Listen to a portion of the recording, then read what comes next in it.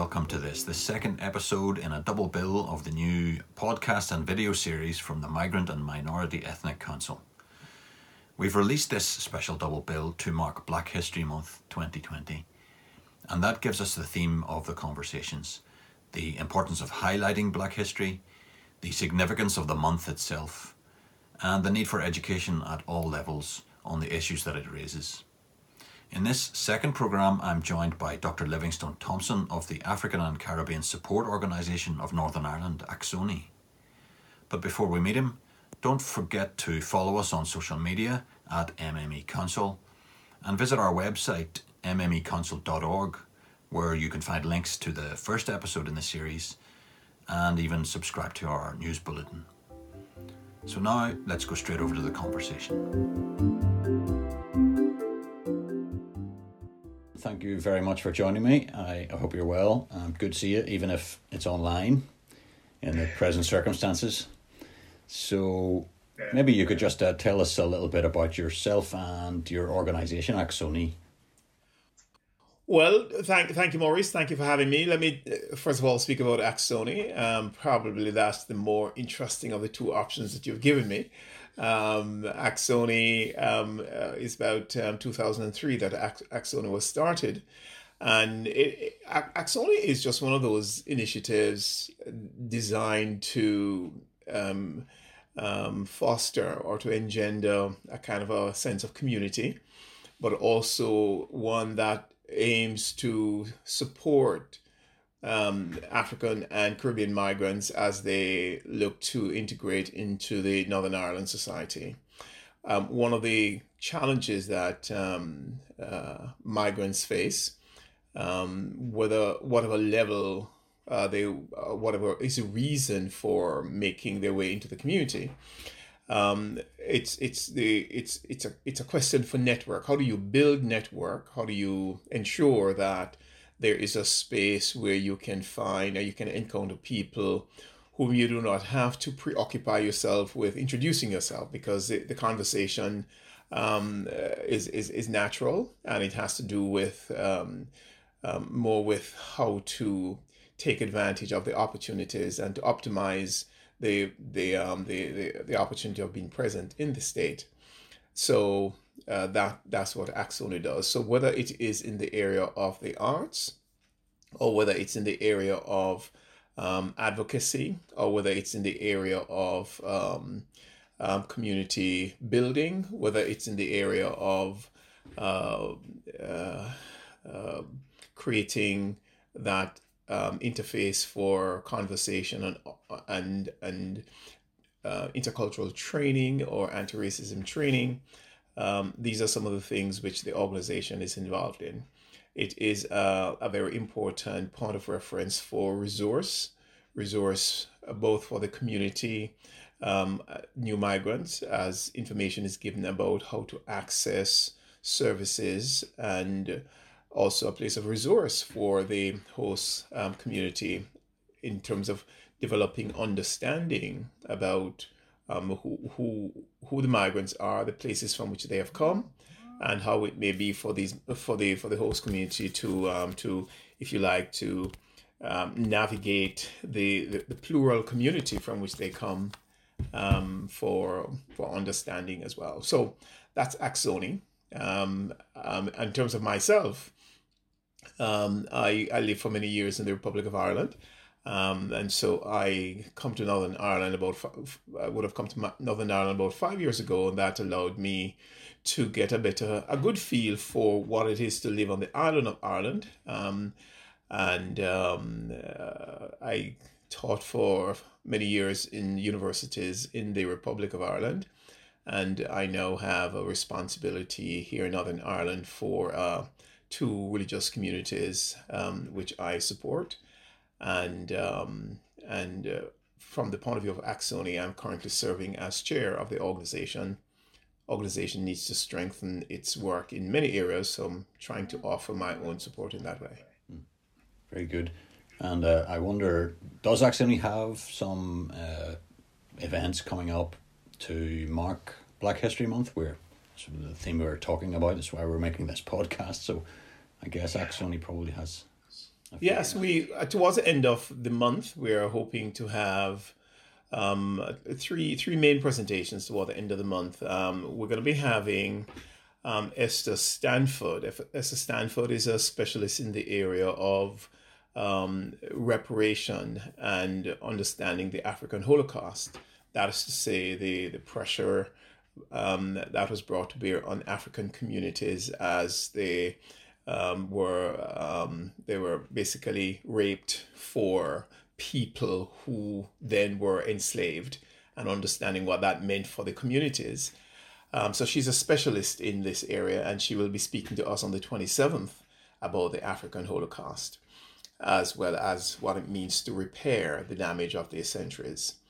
The second speaker we hope to have is Guy Hewitt. Guy Hewitt is a former ambassador or high commissioner of Barbados to the United Kingdom, and was at the forefront of the interface with the British government in the matter of the Windrush scandal. And so he will be speaking about why the Windrush scandal was a scandal. I think much of what he knows really is what happened in that interface with the government, some of which had not been in the news.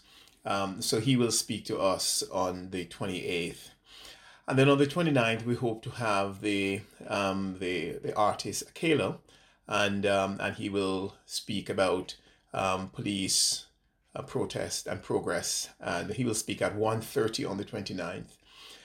So those are the three main presentations. We're hoping actually to have, and this is just being confirmed as we're speaking, we're hoping to have in the middle of the month, maybe around about the 16th or so, we're hoping to have a specialist, a musician from the United States who is a jazz musician, but who will speak about the role of music in the African community, so to speak, going back from the time of slavery to the present time, what role music has played both in social unrest and religious circles as well. So those are the things we hope to have, and this information about these will go out in the coming days. That's a fantastic sounding lineup. Good stuff. Count me in. So that sounds great. So obviously from that, and you did talk a little bit about the idea of history there and the African Holocaust. Clearly, Black History Month is you would think is still vitally necessary. We haven't reached the stage where we don't really need to do this anymore. In fact, it's probably really only getting going. Would that be your assessment? Or? Yeah, I think it's a fair question you ask, Maurice, not least because even within the African community, there are differences of opinion about the need to observe a Black History Month. And I think that need to be set up front. And part of the reason why many African and outstanding African people of African descent would even question the need for it is because of how it is tended to be narrated. Some people, so for example, in response to this question, one individual, white person who is a supporter of the idea of Black History Month was asked, so what about White History Month? And the individual says, well, the other 11 months are White History Month. And that is precisely the reason why it becomes difficult to talk about it when you have that narrative. 1 month for Black history, 11 months for white history. That is completely misunderstanding what is it really about. But the way in which I approach it is this. We live in a world with biases relating to history, biases relating to power, biases relating to opportunities. And one of the things which it is important for us to do is to pause and check our biases. And what the opportunity of Black History Month, what Black History Month does, it provides us an opportunity to check the biases that are operated within the social space. And the biases is related, first of all, to the way in which we have told the stories about people, and specifically the stories about Black people, the things that are emphasized and the perspective from which they're emphasized. So I value the opportunity to talk about Black History Month, not so much because of the need to set it over against white history, but simply to recognize the fact that we have biases and we need to check our biases. So there's a sense in which we need to focus, we need to learn from others, we need to check our biases, and that for me is a critical thing. There was other reason why Black History Month, I believe, is important. It's because there is a continuing narrative of resistance to oppression, which has been a part of the Black reality. The subjugation of people of African descent really had its main genesis, its critical starting point during the period of enslavement, and it became part of the it became written into the economy of states. It became written into the psychology of individuals, became written into the politics, it became written into the education system, it became written into the social space, where the reality or the things which led to the subjugation, and hence the benefit, the economic benefit of the subjugation of one group of people by another group of people, created the need for resistance. And that resistance has taken the form in today's world as a resistance against institutional racism. So what is important to understand then, there's a history of power difference. And that power difference is one in which individuals are earning their well-being, they're earning money from that power difference. And that power difference is what really needs to be rebalanced. And that for me is important as a part of what it means to observe Black history.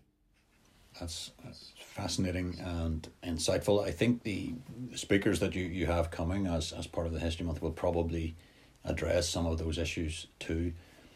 What happens beyond this then? What happens beyond Black History Month? What have you got any something of a program for Axoni, say over the next year, or how would you see the future evolving?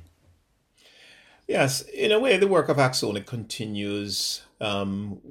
Much of the same things that come to the public notice much more in Black History Month are some of the same things that go on in terms of the Axoni program. One of the things that we're hoping that we'll be able to do, certainly impacted as it is now by the COVID-19 crisis, but we hopefully 2021 will give us a better opportunity to do that, is to create a better awareness within the community and certainly with the education system of some of the realities of which Northern Ireland in particular, but certainly the UK in general, has been a part. We believe it is important that the Northern Ireland society, first of all, engages issues relating to how information, knowledge, perspective relating to people of African descent, how it is narrated in the curriculum of schools. So the engagement we have will be with the Education Authority to look at the issue of education curriculum. The second thing that we're hoping will happen is raising the awareness of raising the specter of racism as it continues as a reality within the society.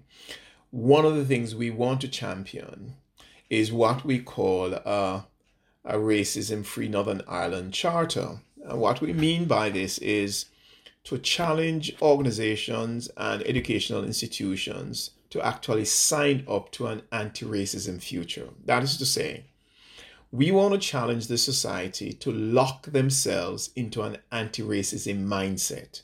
Sign to say you are committing yourself to an anti-racism future, and allow yourselves, your organization, in terms of the organizational practices, to be checked on an ongoing basis. Am I living up to the things that I sign up to in terms of my anti-racism posture?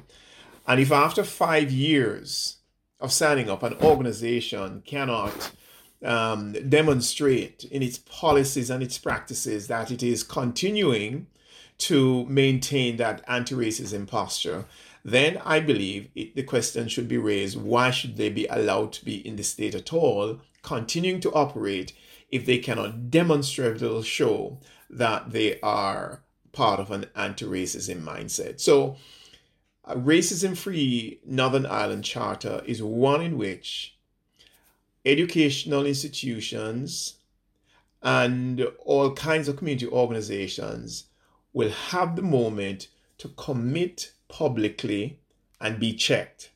I say I am anti-racist. This is what I mean when I say I'm anti-racist. You can come back and check me if I'm maintaining my anti-racism posture. Very good. And I guess the important phrase there is anti-racism, not just not being racist. It's not enough simply not to be racist. You have to actively be anti-racist. I guess that's exactly it, Maurice. So it is. One cannot be neutral when it comes to this question. You have to oppose. You cannot say you're not supporting it. You just have to oppose it, and you have to demonstrate the opposition to it. Yes. That sounds like a fascinating program, and I hope you get plenty of take up, and not only take up, but also seeing it throughout the 5 years and beyond. Yep, that sounds like a useful way to help to try to transform Northern Ireland into a more equitable, diverse and inclusive society. Naturally, and of course the whole matters which pertain to the racial inequality strategy for the executive as part of the program of government. We believe that these things, this is important, that the program of government is made to show that it wants to take root, take life in community, that there is a serious intent to bring about the racial equality that it aspires for. Well, I think that, that again, I suppose that's part of the follow-up will be to put pressure on the policymakers and help to raise their awareness of these issues and make sure that they know someone's watching and someone will keep holding them to account. So exactly. Great stuff. Well, I hope we at the MME Council will be able to help you in that task. So Dr. Livingstone Thompson, thank you very much for joining us. Not at all, Maurice. We appreciate the opportunity and certainly the work of the Minority Ethnic Council. We commend your work. Thank you very much.